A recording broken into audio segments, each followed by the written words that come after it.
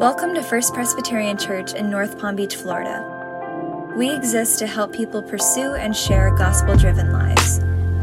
We hope whether you're investigating faith, a seasoned follower of Jesus, and anywhere in between, this podcast helps you connect with Jesus. We're going to turn to the scriptures now. This morning's scripture reading will be the story of Jesus' resurrection from the Gospel of Luke. So it'll be Luke 24, verses 1 through 12. So I'm going to invite you to pray with me, and then we'll listen to the scriptures together. So pray with me if you would. On this day, Lord, you have acted. Let us now rejoice and be glad in it. We pray this in the name of the risen Christ. Amen.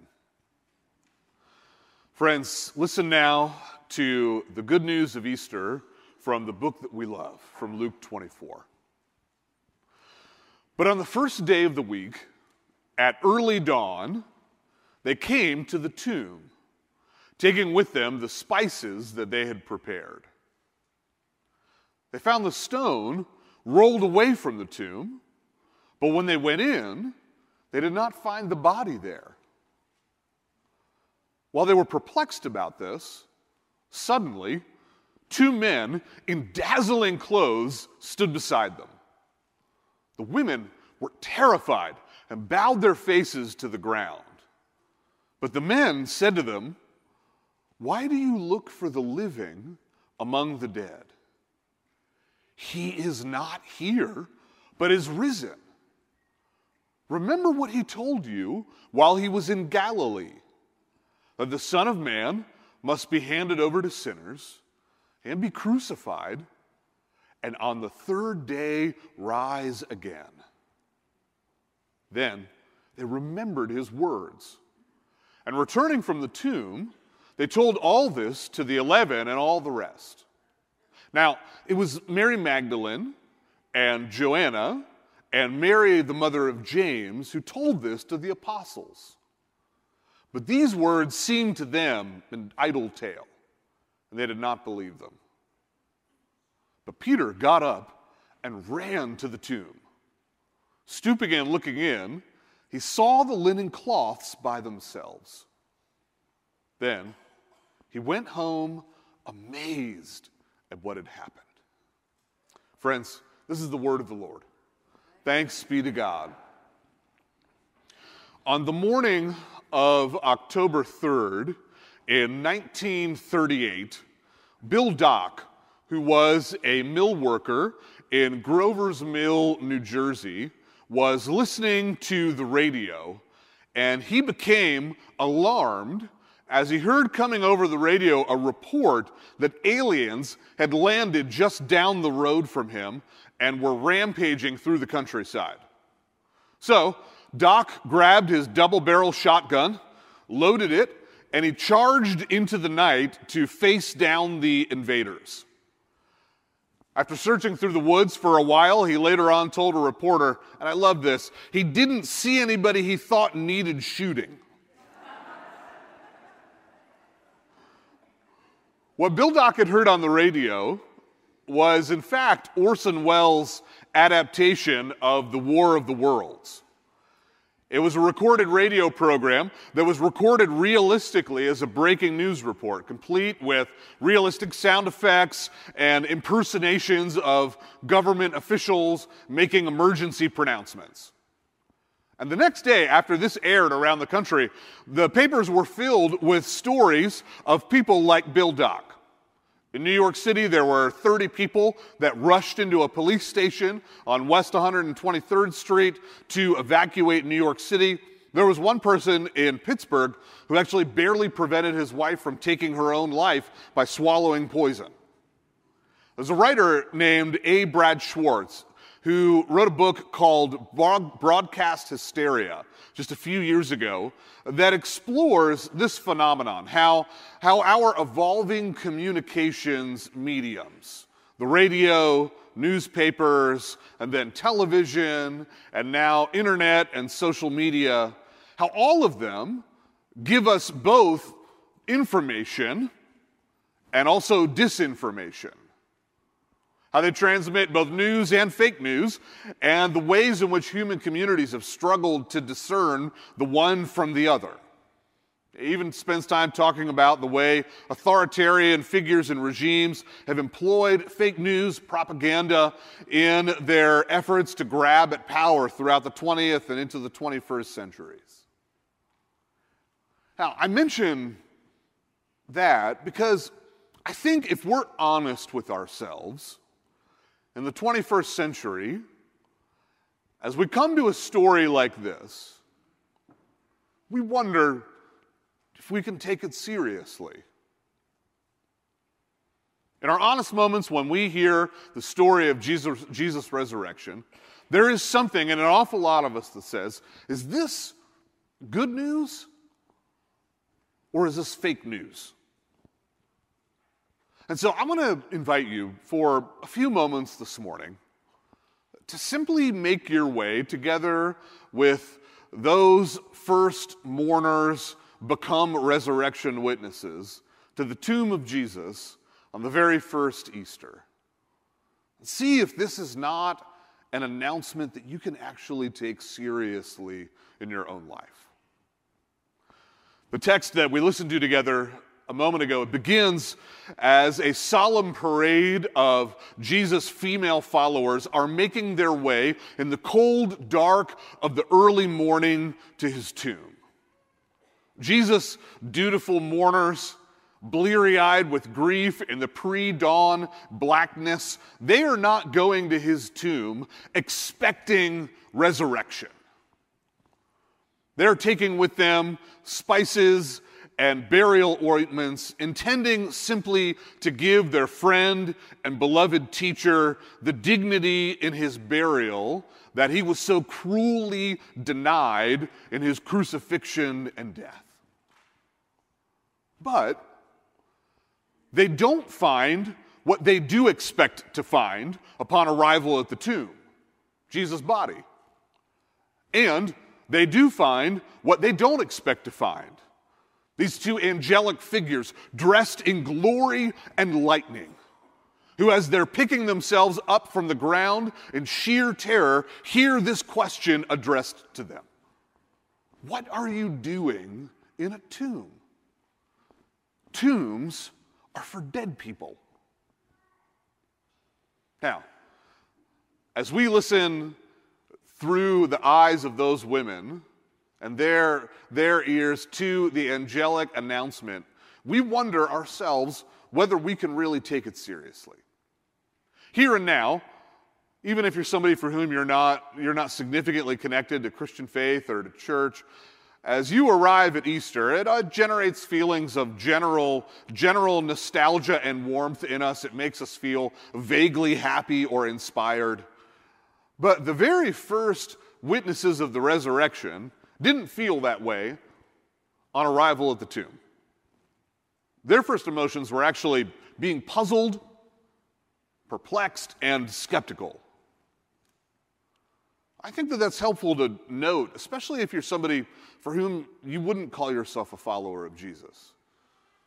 For those of us for whom that's the case, as we hear this story, inwardly we say to ourselves, well, now we know, now that we live in the 21st century, that this kind of thing couldn't really have happened.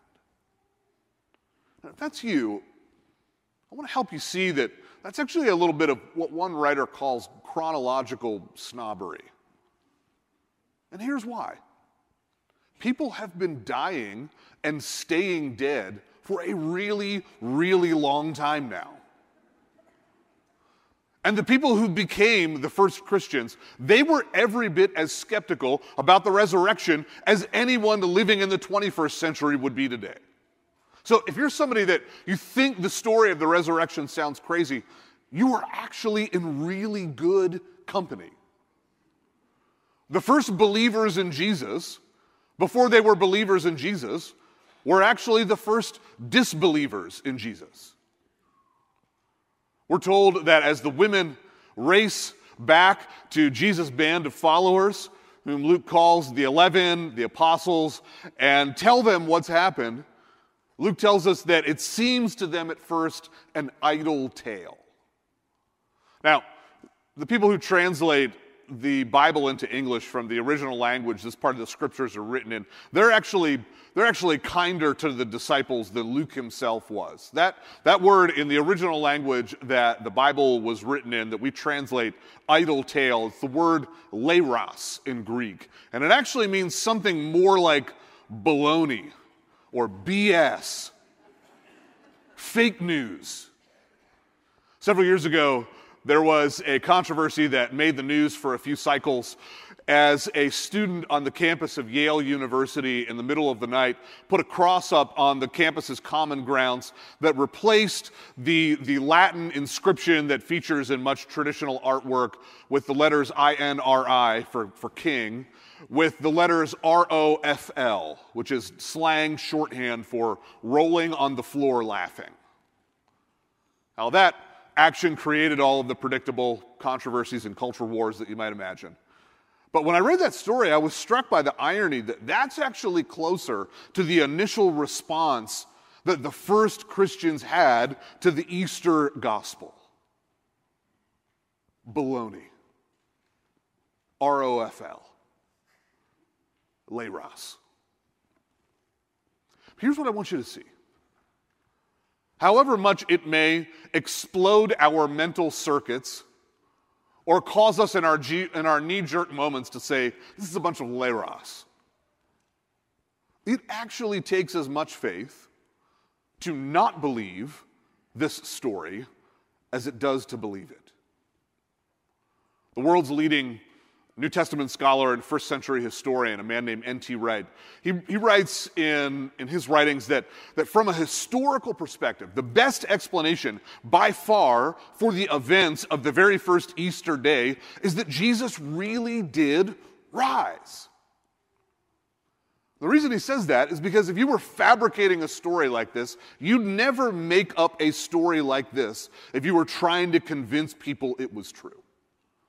This story we know historically was widely circulated in the lifetimes of all of the people mentioned here.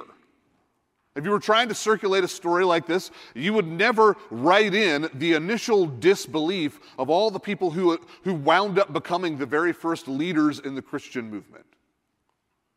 You would never write in having the very first witnesses of the resurrection and the very first preachers of the Christian good news be women.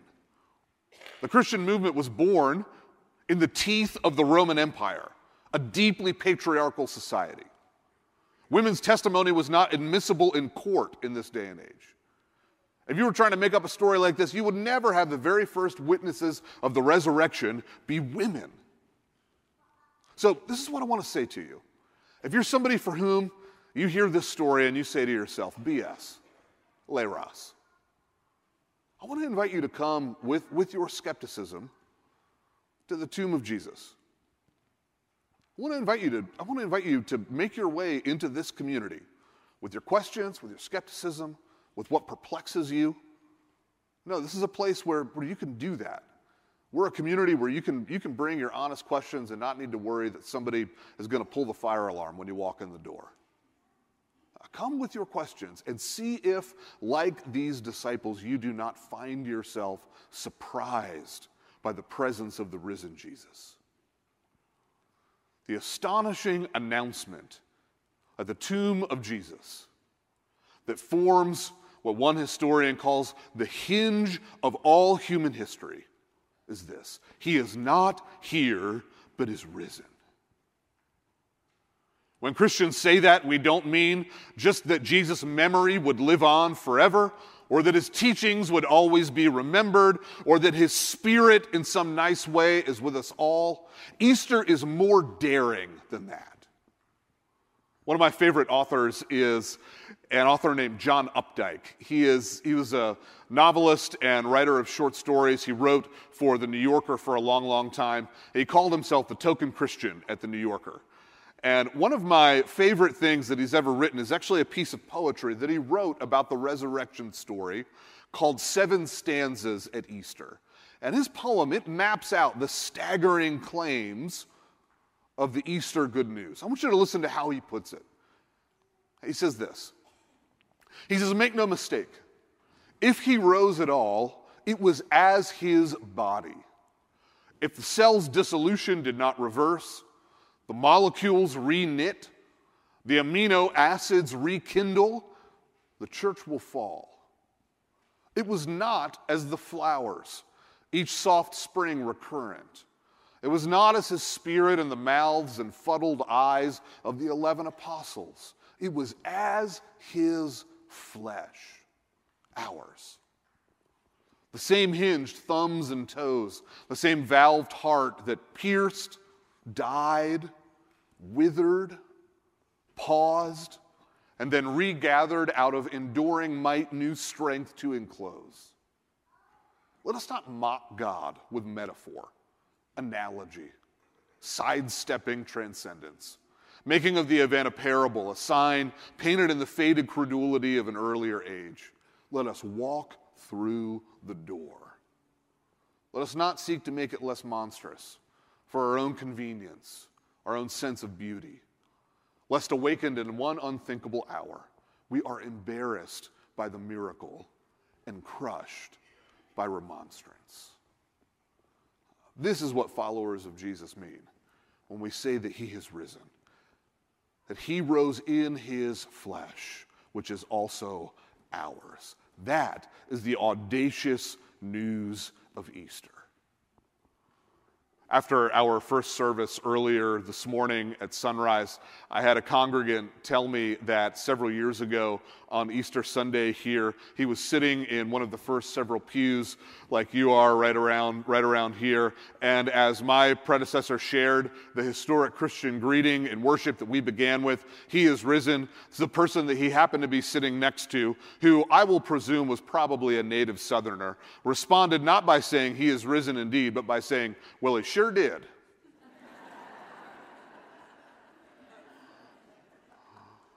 What Christians mean when we say that Christ is risen is that he sure did. So, what do you do with the news of Easter? What do you do with this good news? I'm going to simply close by briefly suggesting two things to you. First, this is news to be amazed about. The text that we listened to together closes as Peter, one of the disciples, runs breathless to the tomb, stoops down and looked in, and then we're told that he went home amazed at what had happened. And I want to suggest that the same thing will happen to you if you actually look yourself at the crucified and risen Jesus. If you actually try to comprehend that the Lord of the universe came among us and entered the stuff of a solitary human life, that he gave himself over to death for us, handed over, crucified, and buried, you will be amazed. If you actually try to comprehend that on the first Easter, Jesus' cell's dissolution really did reverse, that his amino acids really did rekindle, that the heart that was pierced and that had died and withered really did regather new resurrection strength, you can't but be amazed. If you fix your gaze on the reality that in a show of power and love and divine cunning, not seen since the dawn of the universe, Jesus of Nazareth burst from the tomb, and as he did, the living God once and for all put an end to sin and death's stranglehold over us, and that God began at Jesus' empty tomb his work of creating a new creation for a world of broken people like us. You can't but be amazed by that. There's a Roman Catholic priest who's a great writer named Father James Martin, who in one place in his writings about Easter says, Easter demands a yes or a no. There is no whatever. When you're appropriately staggered by the Easter good news, you'll start asking yourself the same question that the angels asked those first women. Why are you looking for the living among the dead? I hope you take that question with you as you go from here today. Why is it that you and I so often look for meaning and security and identity and purpose anywhere else except in the crucified and risen Lord? Why do I look for the living among the dead? Some of you know that just recently my wife and I traveled to Portugal, and the internet, because it stalks every facet of our existence now, when it realized that we were going to be traveling to Portugal, it started sending me Portuguese news stories. And so I got a news alert one time as I was reading the news on my device that there was a ship that actually caught fire off the coast of Portugal that was filled with luxury cars, and no one was hurt or killed. Rescue workers evacuated all the people working on the ship, but it was just adrift in the ocean, burning for a while. And this was the title of the news story that arrested my attention. Burning cargo ship filled with Porsches adrift in the Atlantic without a crew. I read that and thought to myself, that is a one-line description of life in the 21st century. This is a picture of our life apart from God. Shiny affluence, but aimless and adrift. So I want to invite you to be amazed, to be transformed by this good news. And secondly, this is good news to announce. For those astonished women, and then for the Christian community ever since, the resurrection is good news. It is headline news for the whole universe. It's not just a set of religious ideas to be preferred or not. It's not just an ethical code to be swept aside or to be slavishly adhered to. It's news about something that's happened in the world that changes everything for everyone forever. It's good news for a world of tears and darkness. Easter snuck up on those women who were mourning in the dark, perplexed and terrified. And Easter is still good news for a dark, perplexing, and mourning world. As we're on the threshold of passing the grim milestone in 2022 now, of having more than 1 million people in our country die as a result of the COVID-19 pandemic. As we're numbed to human suffering and bloodshed daily by news every day of continual bloodshed in Eastern Europe and around the world. We need this Easter good news, because this is news of a new future for us and for the world. All of the gospel accounts of Jesus' resurrection all make the point that Jesus rose on the first day.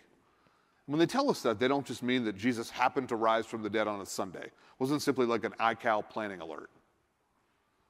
They're making the point that this is a new first day for the whole world. That Easter is like a new Genesis. That one day, what God did on Easter in the body of Jesus, He will do for all of His people and for His whole creation. They're making the point that the ultimate future for us is not simply meaninglessness and chaos that ends in a grave, but that one day you and I and all of Jesus' people and all of God's creation will have a resurrection. So friends, in a world full of tears and tombs, in a time that is perplexing and confusing, and in a world full of false hopes and fake news, here is the good news. Christ is risen. In the name of the Father, and of the Son, and of the Holy Spirit. Amen. Thanks for joining us at FPC. For more info and to connect with us, check out www.firstpresnpb.org.